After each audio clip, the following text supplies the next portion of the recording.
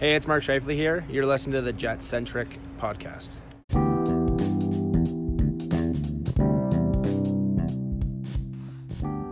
Hey there, Winnipeg Jets fans. Welcome back to the Jet Centric podcast. My name is AJ, one of your hosts. This is episode 67.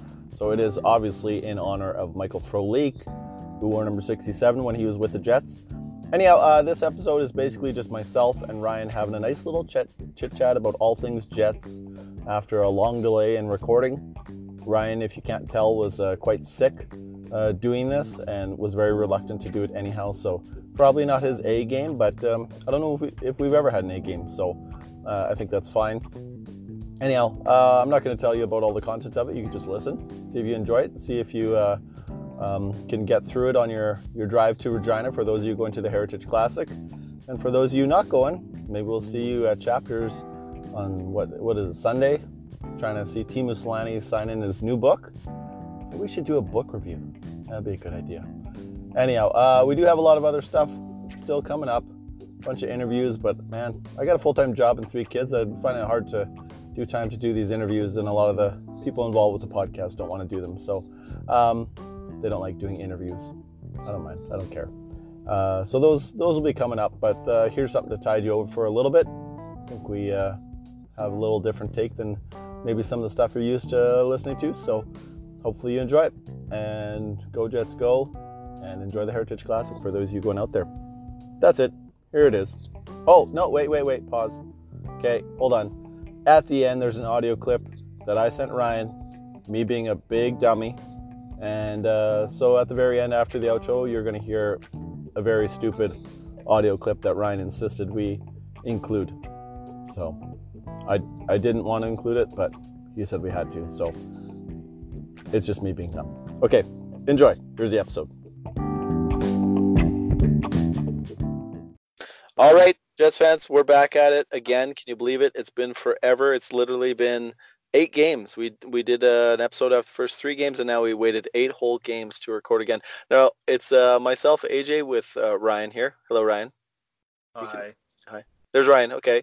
So we don't have a whole bunch of people to talk over each other, but the old AIH Superfans podcast used to get accused of quitting podcasting when the team got good because they were truly awful trolls. Now, we haven't recorded in 2 weeks, so does that mean that we're like truly awesome fans because the team isn't doing that well? So is that what we should take away from this? Because that was the accusation before. Is that a fair assumption that we're just so down and so sad that this team hasn't been, I would say they're meeting expectations, but not the expectations that we wish that we had. So does that mean we're really good fans by waiting so long to do this, Ryan? What's your first take on that? If me crying myself to sleep last night doesn't make me a true fan, I don't know what does, AJ. Well, there you go. You heard it here first. Ryan cries himself to sleep after Jets games.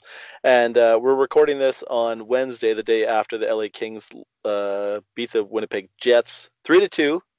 I'll be honest, I did not see that game. I fell asleep putting the baby down and missed the whole thing and haven't gone back to watch it yet. But yeah, so that totally screams real fan right there. Hey, hold on! I didn't tell you all the ones that I watched and rewatched though. Just the one that I missed. This is the most recent. I'll watch it parts of it tonight, but not before we record. So anyhow, we got a bunch of stuff obviously to get to. There's tons of different storylines. It's funny actually coming out of training camp. I thought there's so many storylines about different players and about contracts, and then it's like a week removed from that, players get sent down, the contracts are negligible, everyone's moved on with thing, and now all of a sudden those stories are like nothing. And so some of the stories that I think there are to talk about are almost there's so much to talk about, but it almost feels like there's really nothing to talk about because there's not really anything new. We kind of, the Jets are who we thought they were. And now slightly worse with a couple more defensive injuries. So, that might be the best place to start is talking about the D. I know it's a bit of exhaustive where everybody hears about it on the radio and wherever else you're listening about the Jets. But today they signed Luca Sbisa. So maybe we'll start there and kind of work our way backwards. That's the most recent signing, a depth signing. I'm not sure if I believe that that's great depth. But Ryan, what's your first takeaway from Luca Sbisa being signed to the Winnipeg Jets for a warm body? I understand Cheveldayoff thinking that this team needs depth defensemen, but how many number 8 defensemen do you need on your roster? Yeah. I'm not totally getting the signing, and I understand. Sorry, the pickup. I understand the Buff situation is making things difficult, and you can't go out and get a guy worth a ton of money, especially if Buff wants to come back. But I don't think this is doing anything for you. Now, if he goes down to the Moose and this is a move to bring up a player like Niku, I guess, then that's all right. But I know the Moose are really having a lot of D problems right now. Lots of injuries. Stanley's out. Niku is out. I feel like someone else is out. But Niku is also going to be returning right away. So let's say he gets a couple games in and they pull him up. Well, then Spiza's down there to cover him. I'm not sure if that was the move, but I just can't see how he adds anything to the roster. Yeah, it's interesting the timing because they're talking about Beaulieu getting a lot closer. I think we're getting in that range of when they're starting to talk about him coming back. I mean, Poolman had a minor injury apparently, and so you kind of think he's not going to be out very, very much longer. Potato looks like he's healed up and coming back.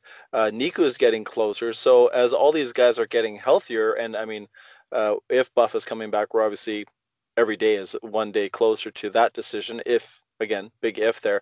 But I've named 4 other defensemen that would be, well, 3 of them definitely ahead of Spezza on the depth chart, all getting healthy, yet at the same time feeling like we need to do this. And like you said, Stanley and Niku are have both been out for a little bit, but it does kind of feel a little bit strange, the timing. What I kind of attribute it to is a bit of back to the off season. They didn't really do much with their depth. We talked about it, I think, last episode. Basically, it was Pionk for Trouba, Boteto for Myers, right? Like just kind of looking at replacing. I know they're not the same side, whatever. And then Buff the late decision and adding Dahlstrom. I mean, those are not great trades. I know they're not all trades, but just sort of one for one those players and who you replace them with. So now when your terrible depth gets hurt, your only option is to probably go down. It's not like you hurt a depth defenseman all of a sudden get a lot better, unless of course you're making some kind of trade. And you already mentioned the Buff cap situation kind of probably makes that a little bit difficult. But yeah, it's I just find the timing just kind of back to that, the timing a little bit interesting, just because it seems like everybody's getting healthy. So why now? I don't know. And I don't know. Have you read anything else about maybe the why now? Will everyone else getting healthy? Is it just to kind of tide the team over for a couple days until everybody's legit healthy? Because that seems like a weird play to do that. Well, if I remember correctly, I read that Maurice said he was going to be a good guy in the locker room, which just completely blows my mind. How many guys that you need that are good in the locker room? How broken is it in there that you need defensemen or players who are not NHL caliber players in there? It's crazy. Now, I don't know if that's actually what Maurice said 100%. I could be paraphrasing or I could be mistaken. I thought that's what I read. I haven't been going very deep into this story because, to be honest, it just makes me want to shy away from Jets news because, you know, how Twitter gets. It's a bit of a dumpster fire when things like this happen, and it should be. There's no reason to bring in a guy like this. Yeah, I don't know. What have you thought? I wanted to ask you about this. What have you thought of Carl Dahlstrom so far? Because again, he was brought in, and everyone thought, here's another 7-8 guy, and he hasn't been terrible. But maybe that's because he's playing on a D-core that is so depleted that he just kind of blends in. Or do you think he's actually been playing well? Yeah, you know, it's funny that you bring him up because I specifically want to ask you about Pionk because I know that you have some different takes than I do about him specifically. So we'll kind of get to that. But Dahlstrom, I don't know. The D has been decimated. It's not good. Adding him was like a late addition, looked like desperation, honestly. And I guess you could argue that he's an NHL defenseman, probably typically a 5'6", and he's playing in a a 3-4 role, so he's a bit over his head. He seems to be a little bit better, and this is what I heard about him, and so I looked for it. But I think back to the Chicago game where there's one point I think he was like leading the rush or something, or maybe it might have even been on penalty kill that he was willing to kind of go up and sort of take his chance up the ice a little bit. But I heard that he's not bad offensively, but defensively he's terrible, and that's kind of what I've seen. I mean, I don't know. Honestly, it's a little bit hard to say with some of this stuff right now because it doesn't look at all what it's supposed to. You kind of figure once everybody gets healthy, this is not gonna be the normal set of guys, right? Like you kind of feel like Kulikov, because they're paying him the money, he's probably still going to be on the third pair with Pullman. Our second pair is going to be ideally Niku and Pionk and Heinola and Morrissey rounding out the top four, unless you can add a buff in there. Oh, and Beaulieu. I mean, Beaulieu probably comes in and Heinola takes off. We didn't even get to him. So Dahlstrom, I mean, is just okay. I'm not overly impressed, but it was kind of just what it is, man. He's just a random ass defenseman picked up on waivers that everyone else probably passes on, and the Jets found room for him. And again, they're going from a pretty good defensive group last year, and especially 2 years ago when they had that run, seemed to be pretty strong. To just when you add bad depth, it seems like you can only go down from there. Although people have been shouting for Honka, I'm not sure if he's still holding out right now, or not holding out, but just without a contract. I'm pretty sure he is. But yeah, Dahlstrom, I'm whatever on, but he's not as much of a storyline as I think the Pionk is, because people trying to say, the Jets, I don't know if you've seen much of this, but the Jets definitely won the trade because the cap space, that how much less he is than Trouba, plus getting Heinola and Pionk himself. But my hot take on that is Heinola was our pick to begin with. I know Tony hates it when I say this, and you can't really count on a guy to come in first year, and that can't have been the plan, that this guy's going to make the team out of camp. It's only because of injuries and because of buff and lack of depth that Heinola's on the team. It's great. And then the cap savings, I mean, they should have signed Trouba to 2 years in arbitration and let him walk for nothing, and they would have still had the Heinola pick. They would have just not gone all in on the playoffs last year. But anyhow, I'm digressing a little bit. I wanted to ask you about Pionk, because you specifically are seeing a little bit more out of him than I think some other people are. So what do you like about his game? I just like how he seems to be more responsible than we thought. I know when the trade happened, everyone was full on panic mode, and myself included. And I have no problem saying now that maybe I was wrong and he isn't as bad as originally we had figured that he could be. You usually say a defenseman's doing a defenseman's doing a good job when he's not noticeable, but I'm noticing him for those good things. He seems to be hard on the puck. That's such a cliche, and I hate myself for saying that.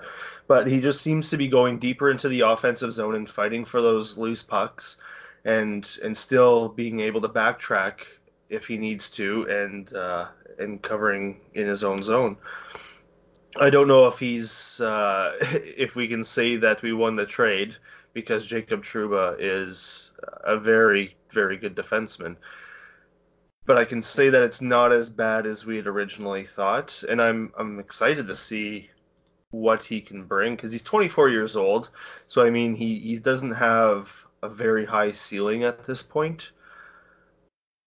Right. But he's a $3 million cap hit for the next 2 years for what we're seeing right now. I think that's a good deal, and he's looked good, especially with Heinola. Now it'll be interesting to see who he goes with. I don't know if he played with Heinola pretty much this entire time. I think he's had a bit of time with Morrissey as well. Okay. Right at the beginning, I think they tried him out there for a little bit, and then Morrissey was saddled with right side Kulikov, and then Pullman. Right. So I think Morrissey's had more people, and then Heinola also had when he set out. I believe Dahlstrom was with Pionk on the second pair, so he was there too.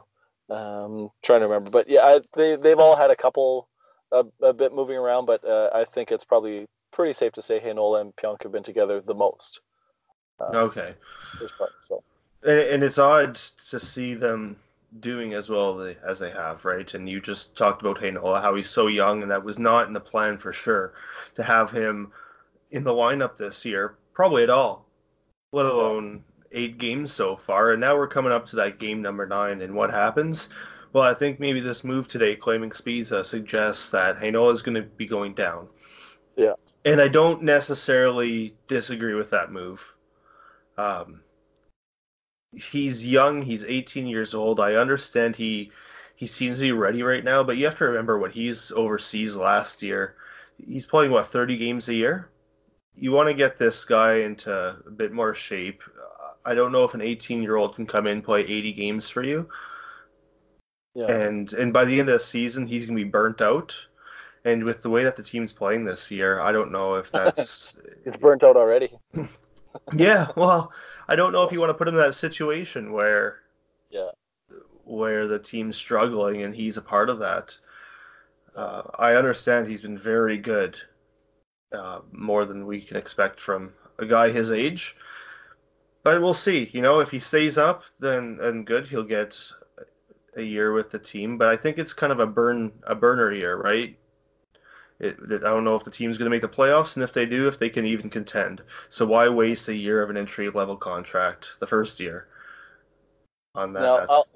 I'll give you an argument why, and this is brought up by Tony. Tony, you know, has some good points sometimes that I enjoy. But he said, coming out of an entry level contract, you probably, when you talk about saving money and all this stuff, probably maybe get the guy for a little bit less if he's 21 years old versus a more established 22-year-old.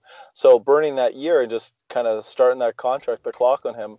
I mean, then you start looking at a bridge instead of a 2-year bridge coming out of that when he's 22. Maybe you're getting a 3-year bridge out of a 21-year-old, and you're sort of making up the difference there.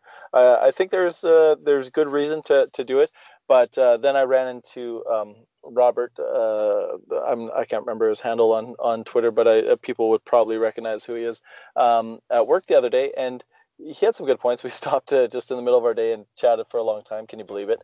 And he said that he thought that maybe if the Jets sold it to the fan base, as they're going to do this load management thing. I know some people are concerned about the 40 games more than the 9 games. I think it's 40 because at that point, then I believe that they lose a year of RFA or whatnot. I mean, whatever. We're not going to do your research for you. We're kind of putting the ideas out there. So go do the research yourself. But I'm pretty sure it's something like that. You lose that year of RFA at the end. So then you only have the player for 6 years of control, or it's something to that effect. So Tony's fuming right now because I did do the research on this before I talked about it. But anyhow, so some people believe that 40 is the actual magic number, not the 9, because they're okay to burn that ELC, but they don't want to lose that year sort of at the end. But honestly, if you, like Robert was saying, if you sold it to everybody that we're going to keep this kid up, forget it. He's made the team. This team sucks. We're going to need him on D, but we're going to load manage him instead of look like we're just flying by the seat of our pants with like,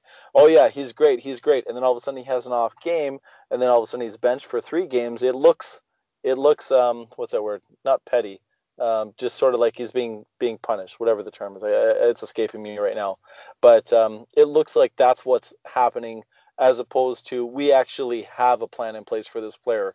We can see what he is.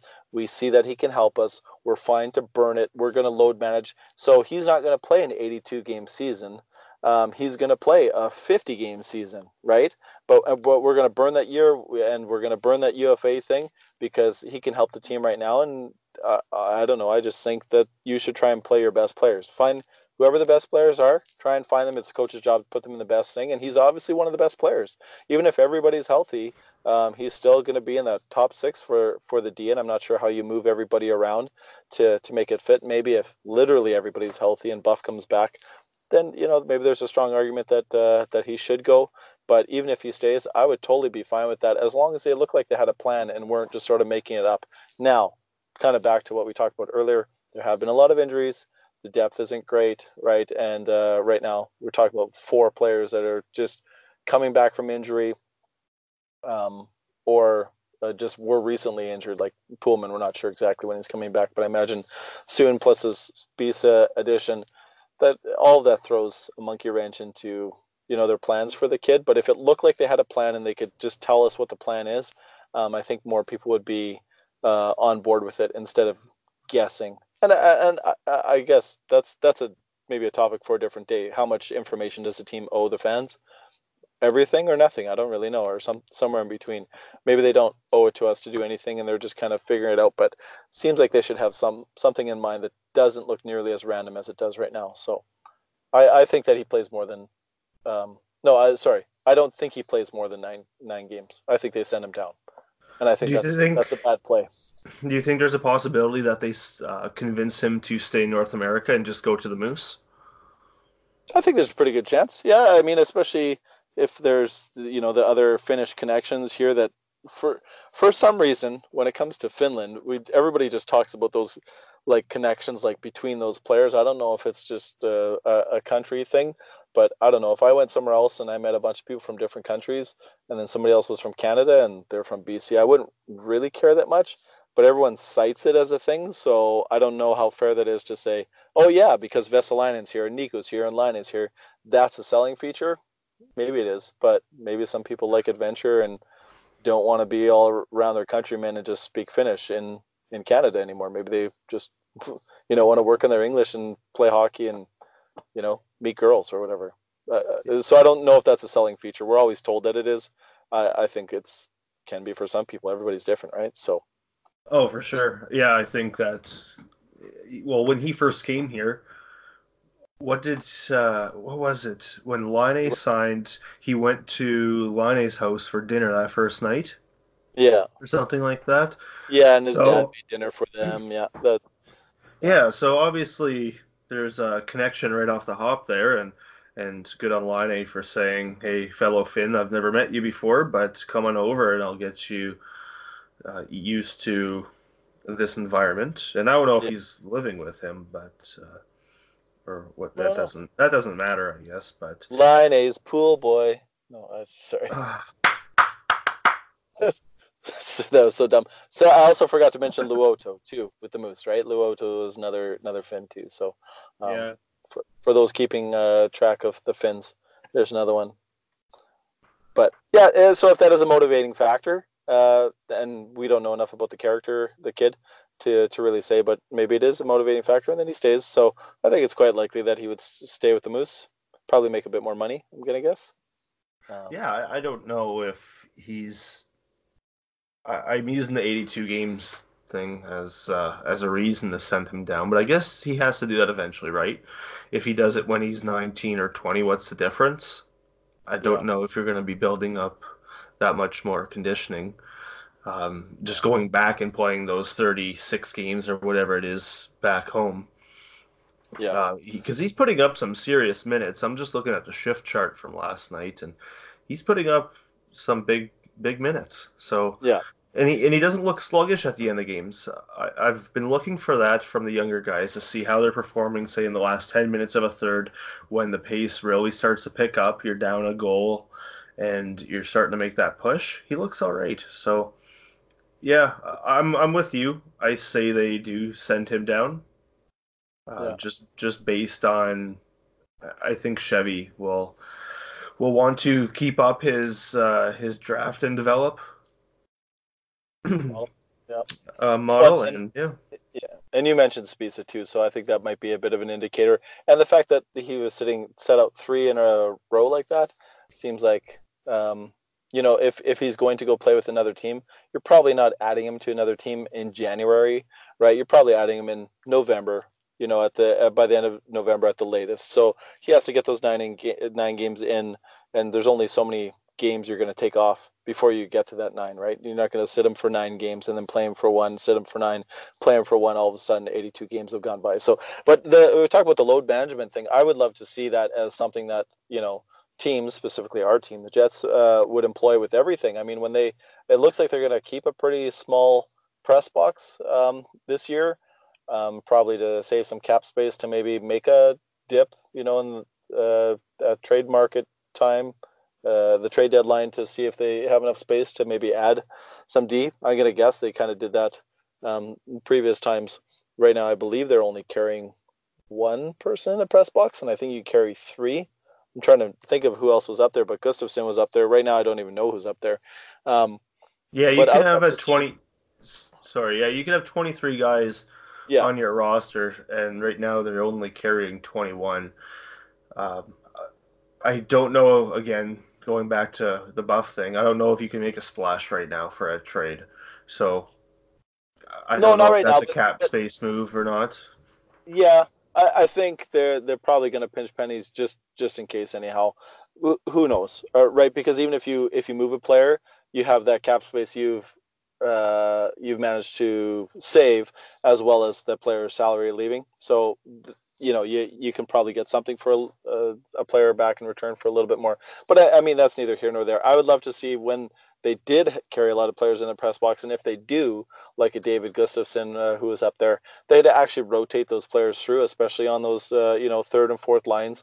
That they're not doing all that heavy lifting. Try and at least keep those guys fresh. If you're gonna bury other guys into the ground, try and at least keep some of those guys on the ice playing, and just make that part of your load management.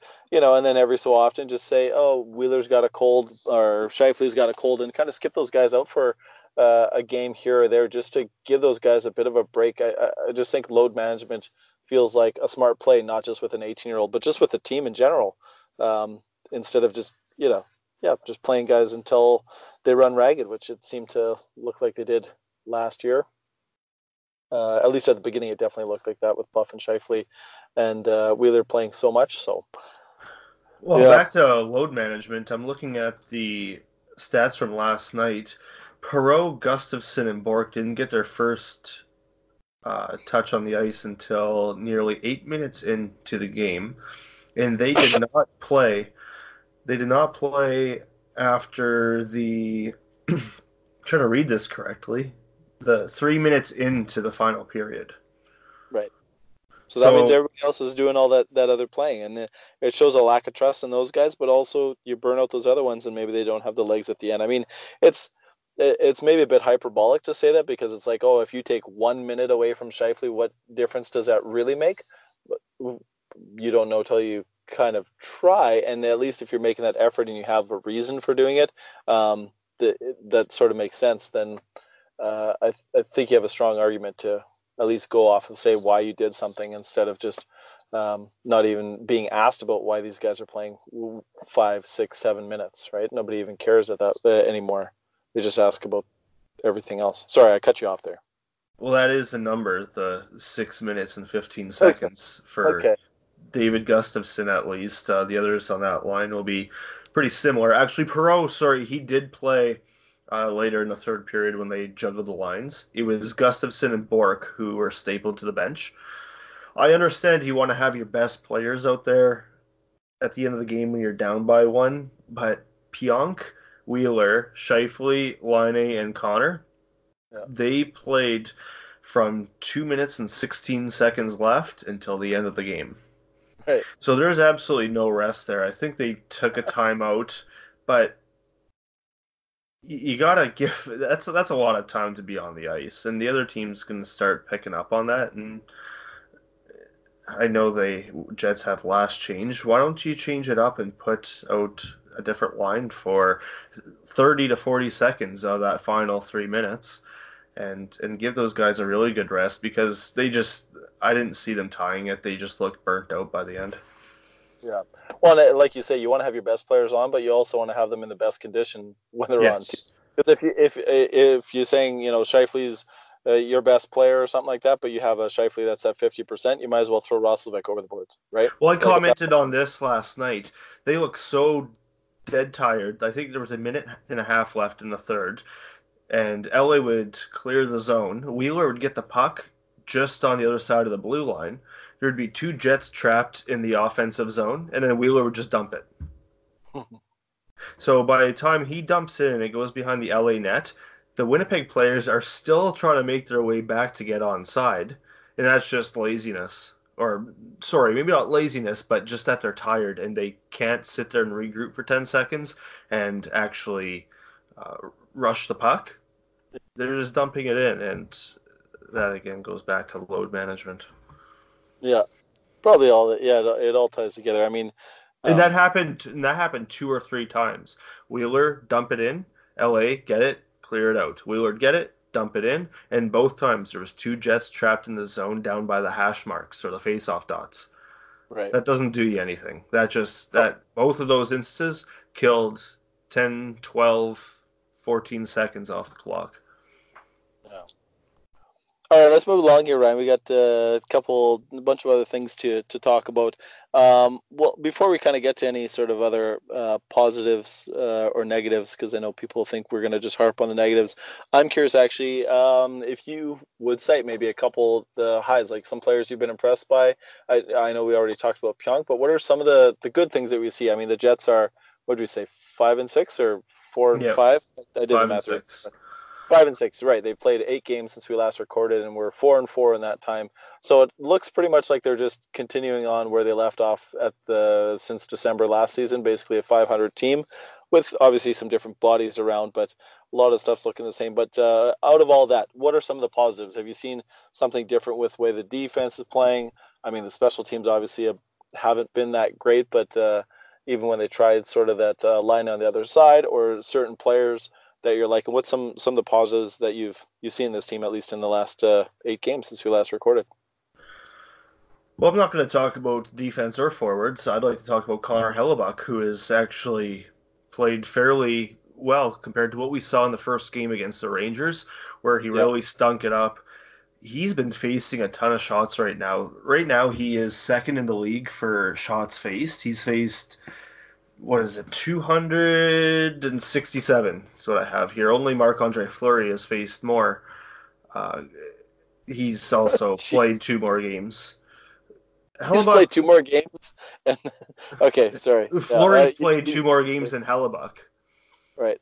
Yeah, so he's facing a ton of rubber right now, and I think he's doing fairly well. What was the shootout win? I'm blanking out right now. That was against Edmonton.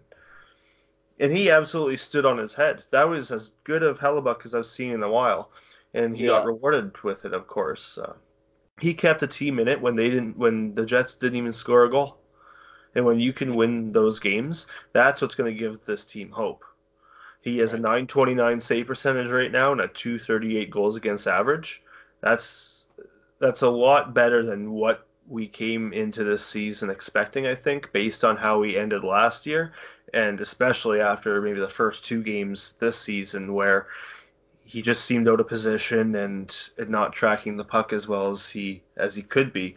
So there's my positive right there. I don't have a whole lot to say about the forwards. I mean, the forwards are who they are. We know that they can score goals. Yeah. They maybe haven't been as much as they need to be, but they're getting the opportunities and they're getting the pucks on the net. I think the shots last night were 41-28. I'm picking that number off the top of my head. They were outshot by quite a bit, but the shot attempts were pretty close. I think it was 66-60. Again, that's just I'm guessing those numbers based on stuff I heard today, but they're not the highest quality chances, but I think they are moving. They're passing the puck well. Right. So I guess that's my positive on the forwards. I don't have anyone to pick out individually, just because there's been so many line juggles and hard to get a grasp on exactly who they are right now. Ehlers has been terrific, maybe the best forward this year, but they need to start hitting the net. Yeah. What about Laine, Mr. Adam Oates? You got nothing to say about this guy racking up the assists, or no? I'm glad he actually brought that up because I wasn't really thinking of Laine, but this year he's been, I guess, he looks like he did last year in the playoffs. I know we only got a 6-game sample of that, but he's very hard on the puck. He's finishing his checks. He's making great passes. Maybe he should look at shooting when he is passing. One thing this offseason, I know he said he was looking at completing his overall game, and maybe in his mind that was to be more of a playmaker and passing. But kid, you got the best shot in the league. Use it more often. Right. I wonder where he stacks right now for shots. Sorry, just take it back to Hellebuck. What did you say his save percentage was right now? Because as you're doing that, I'm pulling up stats 929. here too. 929. Sorry. Okay. Yeah, 929. Okay, so right now that would put him in probably about the top 10, 2, 4, 6, 8, or maybe about 11th, somewhere around there. In 10th is Yaroslav Halak with 931, and the league average is 910. So that's pretty good. And I'm after that Rangers game, and I think even the second game that the Jets played after that, where Hellebuck played, I mean, there's people calling for his head already and saying like, just play Brossoit, play Brossoit. So it's nice to see that he bounced back, because didn't feel quite fair to kind of give up on him after 2 games. Although I know the feeling of just being like, screw this, let's move on to something else. I don't need to see any more of this. But I mean, I think it might have been the Islanders game that he played, because in the back-to-back, the first game, the Rangers, and then they went to New Jersey, and I believe Brossoit won that game. So that's I was good. just gonna let you know he's 17th right now for save percentage, but you got guys in there who have only played 2 or 3 games. Okay. So for starting goaltenders, I think he's top 10. Yeah, that's good. I mean, Yeah. and that's kind of what we need this year. But like you said, kind of to your point about the shots, you didn't really actually mention this, but the Jets are giving up way too many shots and not getting nearly enough high quality shots. I mean, well, I don't know. I'm not going to go through the scores. I'm looking at all of them right now, but I'm not going to open them all up to look at the shots. But I think everybody's been watching the games and knows what we're seeing, and it's just not quite good enough. And now with Brian Little coming back, that's kind of the next thing I want to get to. We mentioned Laine. See some people online saying, "Hey, look." Sorry. What? Before you talk about Little, I just want to throw another stat at you, because you talked about Laine shots. He is 34th in the league. Oof. I guess that'd be tied for 29th in the league. He has 30 shots. So his shooting percentage is 10%. Okay, so the percentage is a little low. Yeah. Yeah.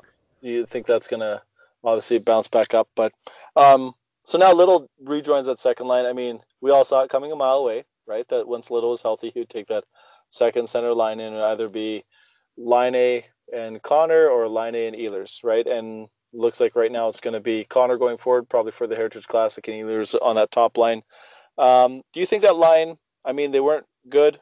This has never really worked, but with the new improved Laine, is this better, or was the problem always Brian Little not being good enough to play with those guys? I mean, again, I always like to say, everyone said he was the most underrated first line center in the league, and now he struggles to be a second line center, given who his line mates are, I suppose.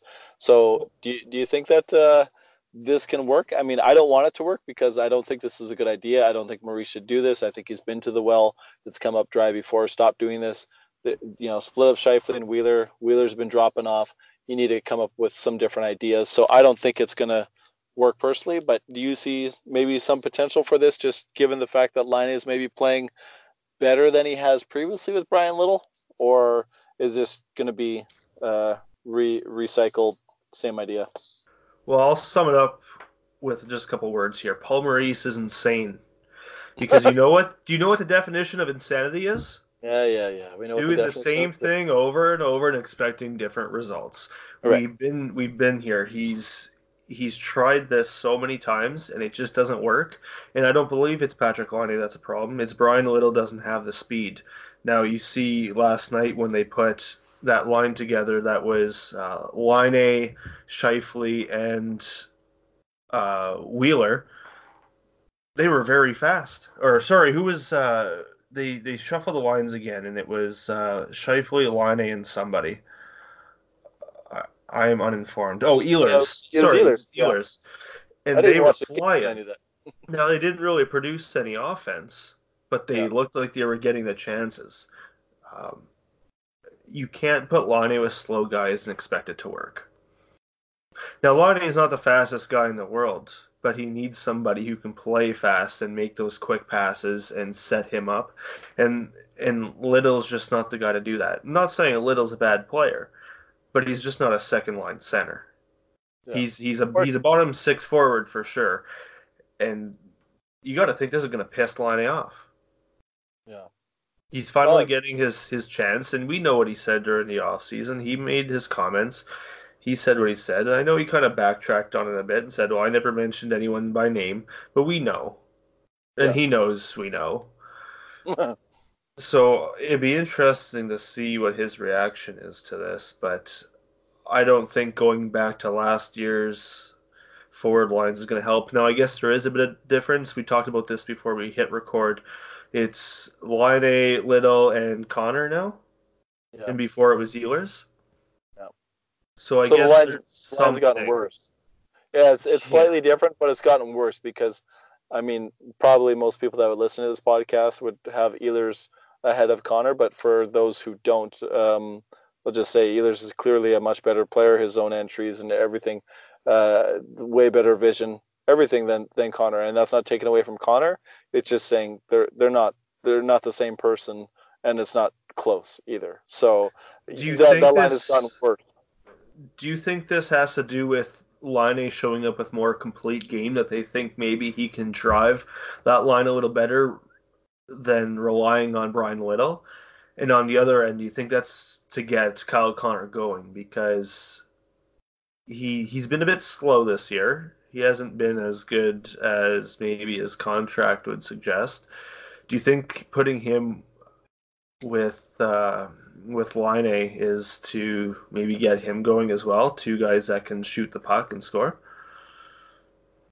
I honestly, uh, I may have flubbed a couple names there when I was talking. no. I think you got them all. I think you got them in the right order. Okay.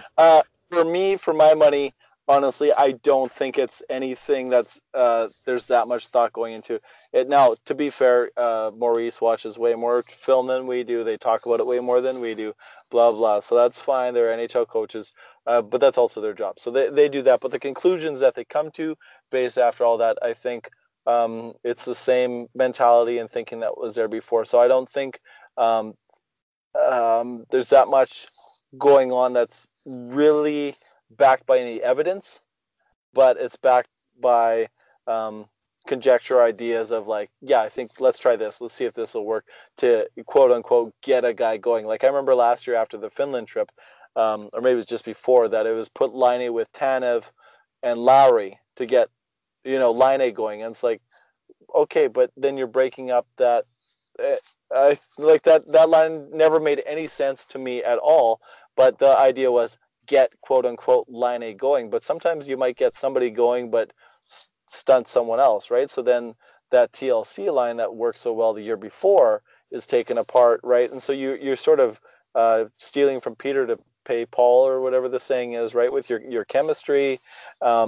So I think that they're kind of throwing darts in the dark here. I think that might be a cliche, but I don't even know. So I don't think there's that much thought going into it. Sorry, there's lots of thought going into it. I don't think there's any evidence to back the play. So Maurice is probably thinking something like what you're suggesting to get Connor going. But I mean, honestly, I think he probably just is thinking maybe a bit more of getting Wheeler going, because Wheeler hasn't been that great in putting Ehlers on that top line with Scheifele, and Wheeler probably is more helpful to Wheeler than this hurts Connor to go down. You know what I mean? So I don't know. It might I be totally agree with you. Yeah. No, you hit it. You hit it right on the head there. It it seems like maybe they're just throwing a bunch of crap at the wall and seeing what sticks, that's which exactly it, was and that's what it feels like it always is, right? Like which that's the has been the problem. theme for so long. And it's tough. You think eventually they're going to figure out a line combination that can work, Yeah, but and I well, just haven't seen it. It's concerning. yeah, and the forward core has mostly been healthy, right? Like besides Brian Little, but what was it the other day? Marat had tweeted out that what was it? Ehlers, Laine, and Kopp. I think that was a line 2 games ago, and he said they put something like 14 shots towards the net and didn't give up any on their shifts. I think that might have been through 2 periods. I'm trying to remember the exact wording of the tweet, but anyhow, they were killing it. And then so everyone's like, yeah, Kopp's really making a play to stay on that second line. And it's like, well, they certainly seem to be getting a lot of shots on net. Again, it's not talking about the quality of the shots, but I mean, you throw that many on, you're probably getting, with that amount of talent there, you're probably, some of those are going to be some high quality chances. And the fact that they gave up none, I go, that's huge. Like, that's a line that's working. And then for it to immediately be broken up as soon as Brian Little is healthy, and you know, and I know, and everybody really knows, the reason Brian Little gets that 2C back right away is Loyalty. because his loyalty and his contract demands it. That's what it is. His contract demands it. It's not about playing the best players in the best positions, optimized. There's contract kind of things. Like, if Wheeler, say, falls off a cliff in the worst way possible, not in real life, I just mean his play. I was concerned there for a second. I thought maybe you were going to go push him off a cliff. If everybody dies, no. If Wheeler, his play falls right off a cliff, and it's Letestu-esque, right? He's never going to be playing on the fourth line. Like, that would never, ever, ever happen, because his contract demands that he plays up, and I think that's an old school way of thinking, but I kind of get it, because you want to get some value out of it. And the only time I could ever think of that not being the case, and this is even a bit of a stretch, was probably Myers last year playing on the third pair, and Kulikov when he was on the third pair, because that was 4.3 and 5.5, I believe, together as almost like a $10 million pair on your third pair. But that's also, you had Trouba, you had Morrissey, you had Byfuglien, and they had the guy that whoever Byfuglien was carrying that day, whether it was Sherratt or whether it was Beaulieu or whether it was Morrow, right? And so those guys just got pushed down. But I mean, I think that's probably not ideal to have a $10 million third pair, but yeah, I think Little is just in that spot, honestly. I don't think he loses it. The only way he loses it is if they trade for another first line, or another second line center that is supposed to be much better and probably is paid more, or at least equal or close. So yeah, so I don't think he moves out of there, and that might be fine if he is a second line center, but the rest of the lines around him need to move then. So fine, make Copp the third line center, but then have Wheeler, split up Wheeler and Scheifele, and have Wheeler with Little and Connor on quote unquote the second line, then have Copp on the third line with Ehlers and Roslovic, and on the first line you have Perreault and Laine and Scheifele, and there you go. There's your 1A, 1B, 1C. Like, it's really not that hard. And you got snipers in each line. You got a bit of veteran and youth. You got different mix of speed and defensive abilities, kind of spreads around. And that's not even ideal. That's just kind of. But where's the grit? Oh, Ryan, I'm gonna drive to your place right now and beat the grit right out of you. Oh, I forgot. You know where I live. Yeah. I'm not making that drive tonight. Okay. All right, so I think we beat that dead horse. Anyhow, you are originally from Saskatchewan, and we got the Heritage Classic coming up. I don't know if you're actually were you born in Saskatchewan? Yeah, Prince Albert. Yeah. So there you go. So Heritage Classic coming up. Are you going back for that? What do you think? I will say this: the Jets lost the first Heritage Classic to Edmonton, and that was the year that they should have made the playoffs, and they failed. Everybody forgets that was they were like a 9 seed afterwards, and that was a huge failure as far as I'm concerned. Then the next year was the crazy year. They had nothing that disrupted it or anything, and that was the best year. And then last year they had that milquetoast year, and they had the Finland trip, which they went 1-1. I think they won 4-2 and lost 4-2, and they played Hellebuck back-to-backs, which is, you're not supposed to do that, but whatever. And they didn't take 2 Finns on the trip. I'll complain about that trip till the day I die. So now we got another Heritage Classic, but these specialty games don't seem to bode well for the season. They seem to be a bad omen. I know I'm not superstitious. I'm being an idiot. Yeah, I was going to say, don't look too much into that. No, I know.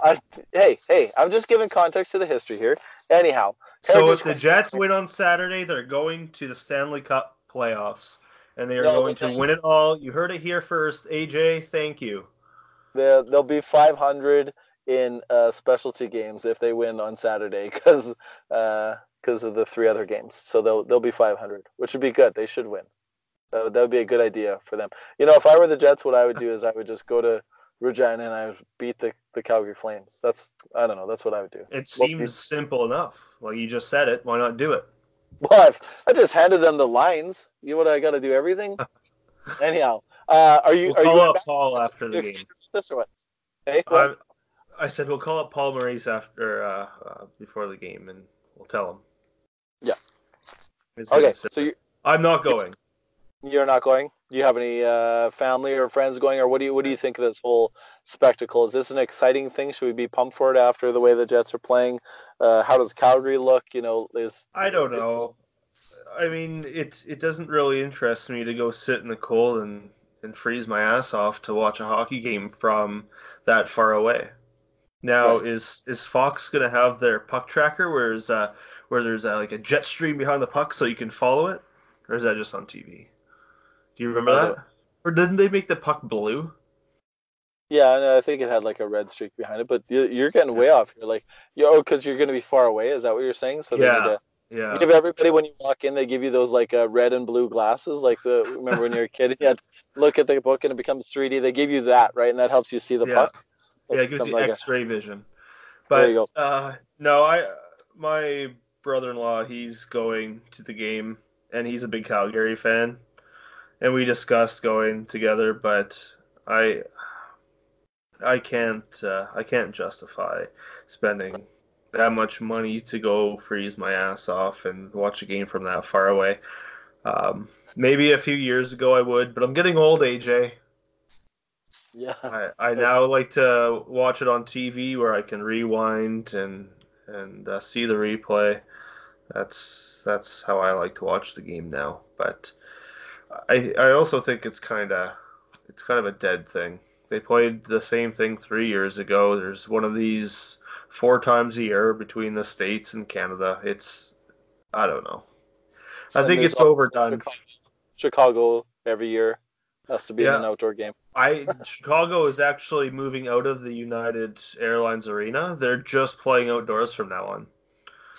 You know what they should, honestly? This whole farce of we're an indoor hockey team has just gone on long enough. I don't even know why they're pretending that they even play indoors anymore. It's just it's a joke. They're frauds. Just go out and play at wherever. What's the football field? Soldier Stadium. Yeah. Well, they're playing Calgary. So Calgary was pretty good last year. Both teams have played 11 games. They're 5-5-1. Jets are 5-6-0. They got 11 points. We got 10. And what do we got there? What was that? Wins. Okay, sorry. I thought it was showing me the goals here. It wasn't showing me the goals. But both teams have recently lost. They're both coming off a 1-game losing streak is what they're both on. So looks like 2 pretty evenly matched teams that should probably be better and were better last year than where they are in the standings. And now they're going to meet each other in the cold and freeze their asses off. Do you like watching that game, the outdoor games? Do you like watching them on TV though, like the spectacle of it, or you don't give a shit? The whole spectacle of it, yeah, sure. Okay. I guess I enjoy watching it on TV. It's something different, but again, I don't think it's something that I'm going to be super excited about. If it happens, it happens. But if they weren't playing outdoors, I don't think I would care a whole lot. What's interesting is that Winnipeg will probably be in Calgary tomorrow, I'm guessing, to start practicing and preparing. They go to Calgary? Regina. Or sorry, Regina. But Calgary is playing in Florida tomorrow night. Oh, is that right? Yeah, they're going to be in Florida, and then they get back that night, and then they'll get, I guess, practice in on the 25th. But Winnipeg's going to have more time to prepare for this game because, of course, they have 3 days off in between. Well, and here's the fun part. If the Jets win, then the media will cite the fact that they had extra time to prepare. But if they lose, then they'll cite, it's good when you don't have breaks and you could just keep rolling. And that's so that was to Calgary's benefit. So really the talking points can go whichever way you want. It doesn't even matter. You just make it up, right? Just good in the room. He's gritty. They're, played back-to-backs, and so it's good. And then definitely play the same goalie back-to-backs because it worked out at one time, So, yeah, it really doesn't matter. I will say this. Go ahead. I was just gonna say it's gonna be interesting to see what the ice conditions like on Friday in Regina. It's supposed to be 15 degrees and sunny. That ice is gonna be brutal. They won't be able. Maybe they won't be able to practice on that because that's warm. Like I think 15.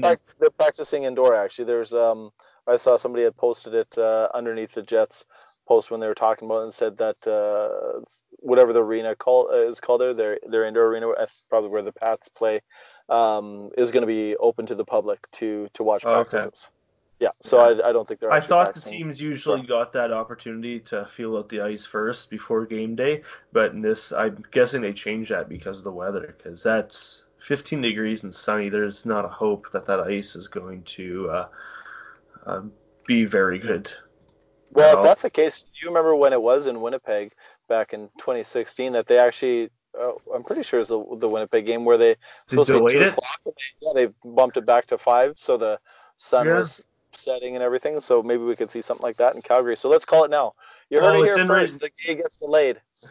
well, no, see, in Regina, so here's where I pull up my Saskatchewan flag. We actually figured out how to put on a roof that covers more than just the side Oh, stands. here we go. We actually have a roof that goes around probably 80% of the stadium, so should be no problem there. Because yeah, we know So, how to do things out there. are you taking a shot at the Bombers? Is that what that was? Yeah, and we have a quarterback. Okay. All right. I hate I hate the CFL, so just everybody shut up. About that. Okay. Everyone's shutting this off now, so we may as well call her quits. We're about No. 55 minutes. No, No. we still got 45 minutes to go. Oh Christ. Okay, hold on. No, this is an interesting thing because you actually were talking about this the other day. So the attendance thing. There's people in media writing articles about the Jets' attendance. They didn't have the sellouts for the first time, which is a little bit different. I think personally, I'm not that worried about it. I think the Jets have just come back to the equilibrium of what's normal in all other sports markets, where you don't sell out all the time. Obviously, we have our own issues with the size of the arena and fan expectations, but I think this is pretty normal. More and more people are watching at home, which I thought was funny that you just said that you just want to watch the Heritage Classic at home. So you're part of the problem, Ryan. Of I've been to calling two it. games this year, and I live this far away. I am not a part of the problem, and I would like you to apologize. I apologize to everyone that had to listen to this podcast. I've been to 3 games, Ryan. So there you go. So I'm definitely not part of the problem. Okay. 3 games already. Well, I don't even know how many games they had. But anyhow, the attendance. It's interesting because to me, when the Jets came back, there was the Bombers, the Goldeyes, the Winnipeg Thunder. No, I don't even remember what Bombers, Goldeyes, and the Moose were here, but then they left right away, obviously. And I think that was it for sports teams. But now, since they've been back, we've added the Winnipeg Ice, obviously Valor, and am I missing anybody else? I think that's probably it, right? now the Moose are back. Oh, and now the Moose are back. Yeah, of course. Sorry, that was the other one.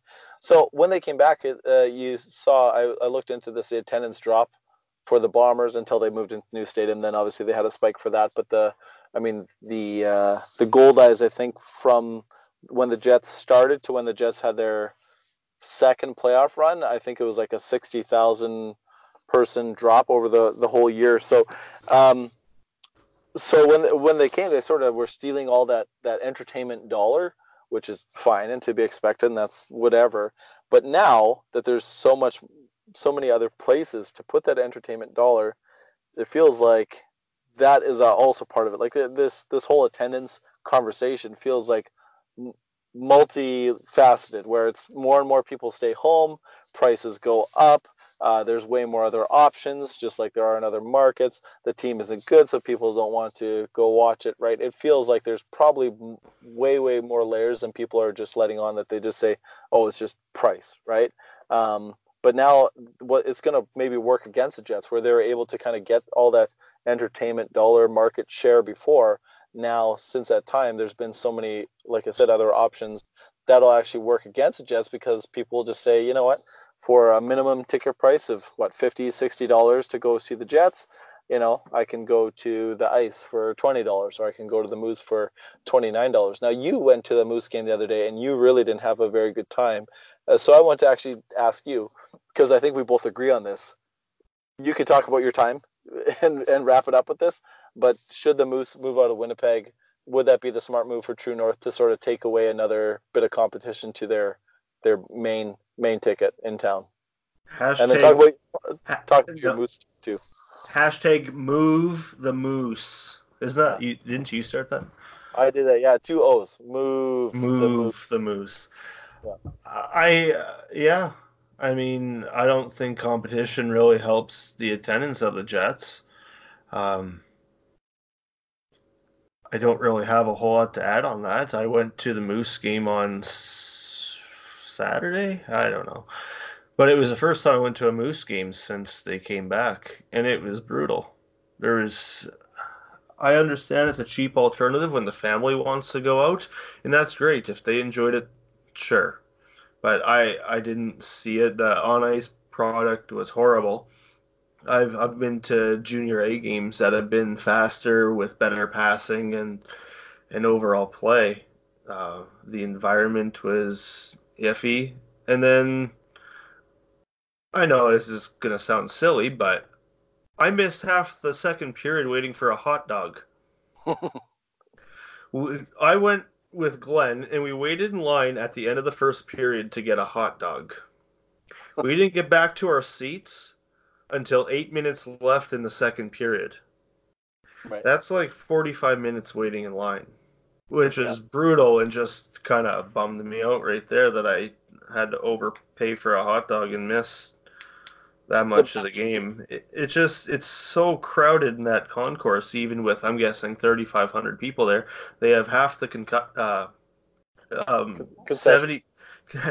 of the concessions, not concussions, shut down, and just, I don't know, it didn't feel like a fun experience. And I'll go back to what you were saying about the Jets. That game experience kind of sucks too, and maybe that's why the attendance has been lower. Now, I know Toronto actually was under 19,000 last night, and someone said that was the first time in years.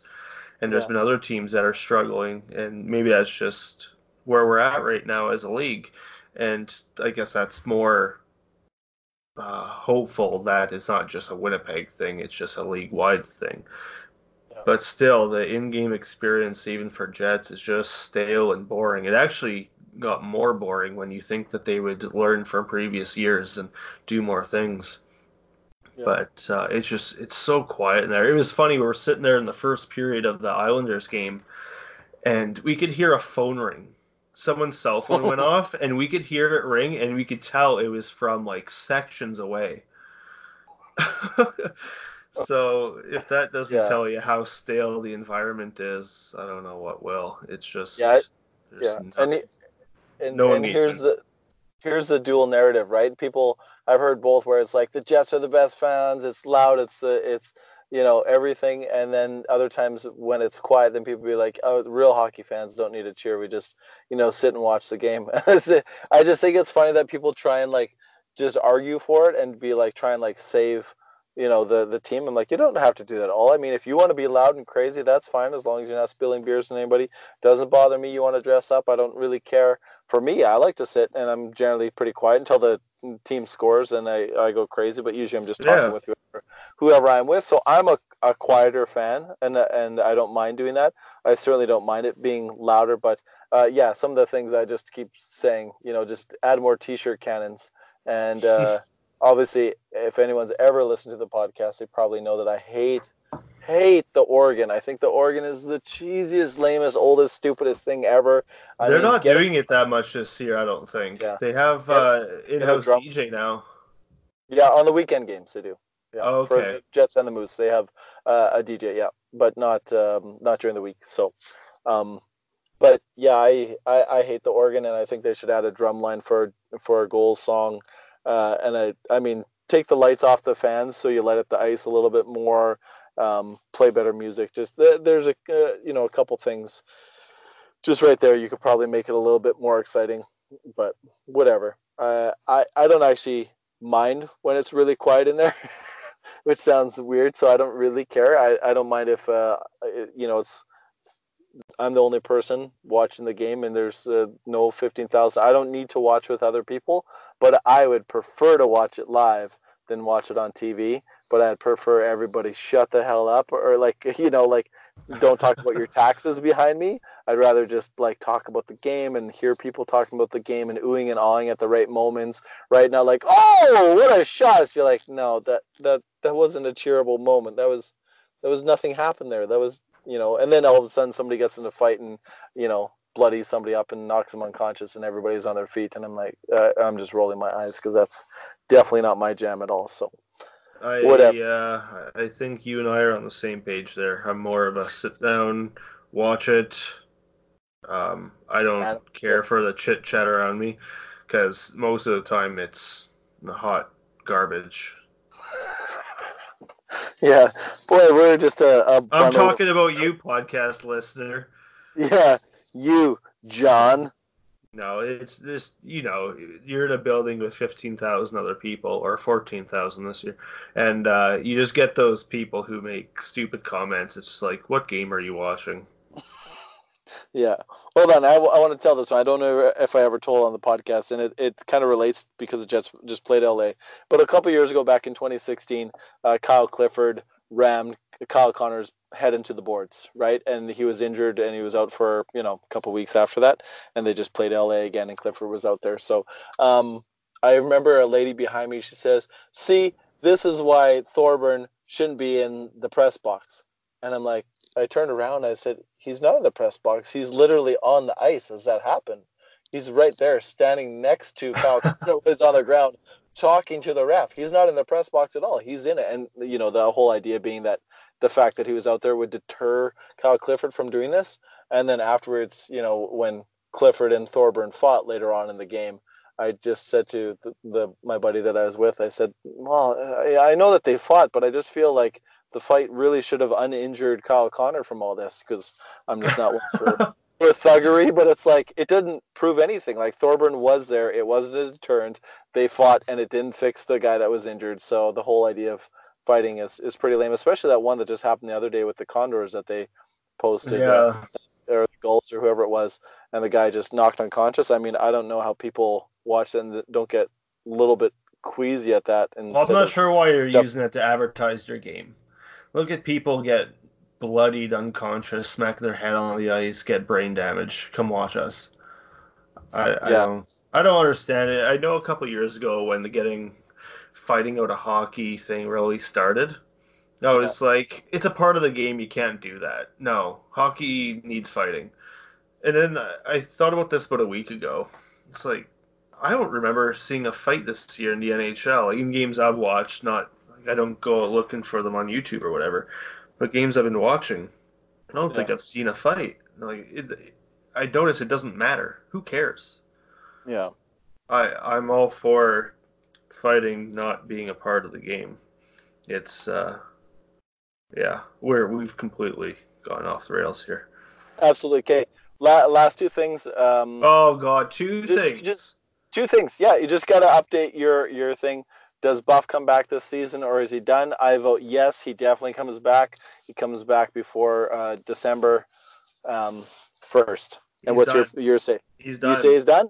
Okay, everybody just remember this moment because when he comes back, I'm going to fucking rub it in your fucking face.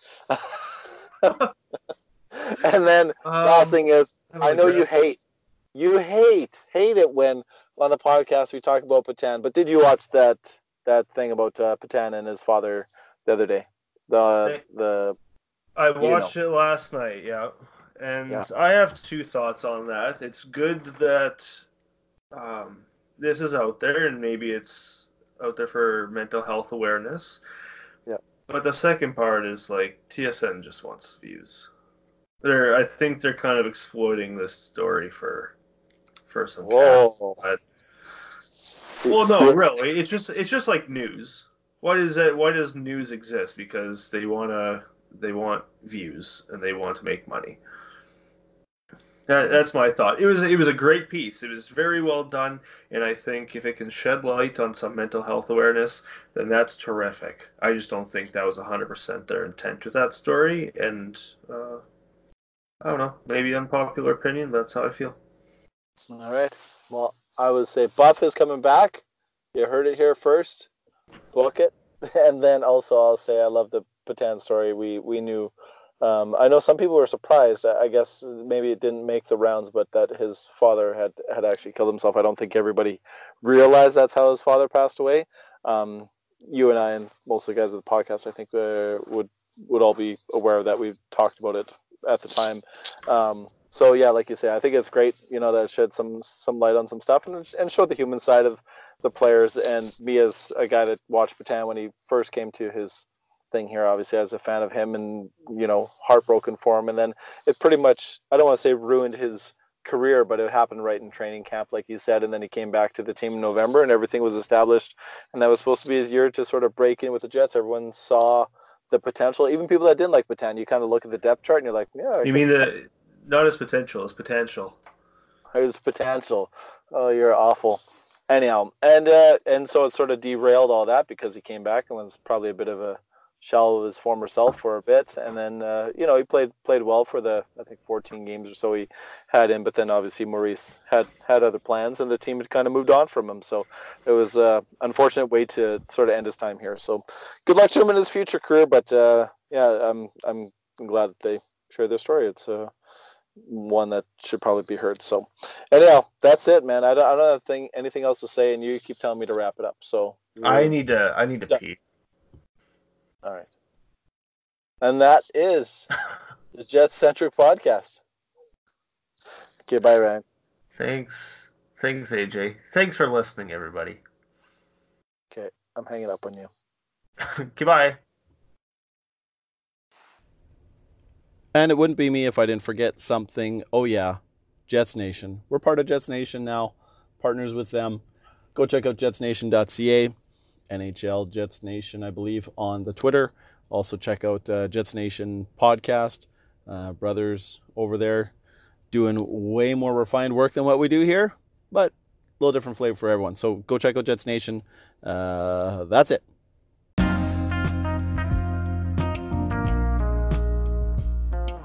I'm Kurt Kielbach, and thank you for listening to the Jet-Centric Broadcast.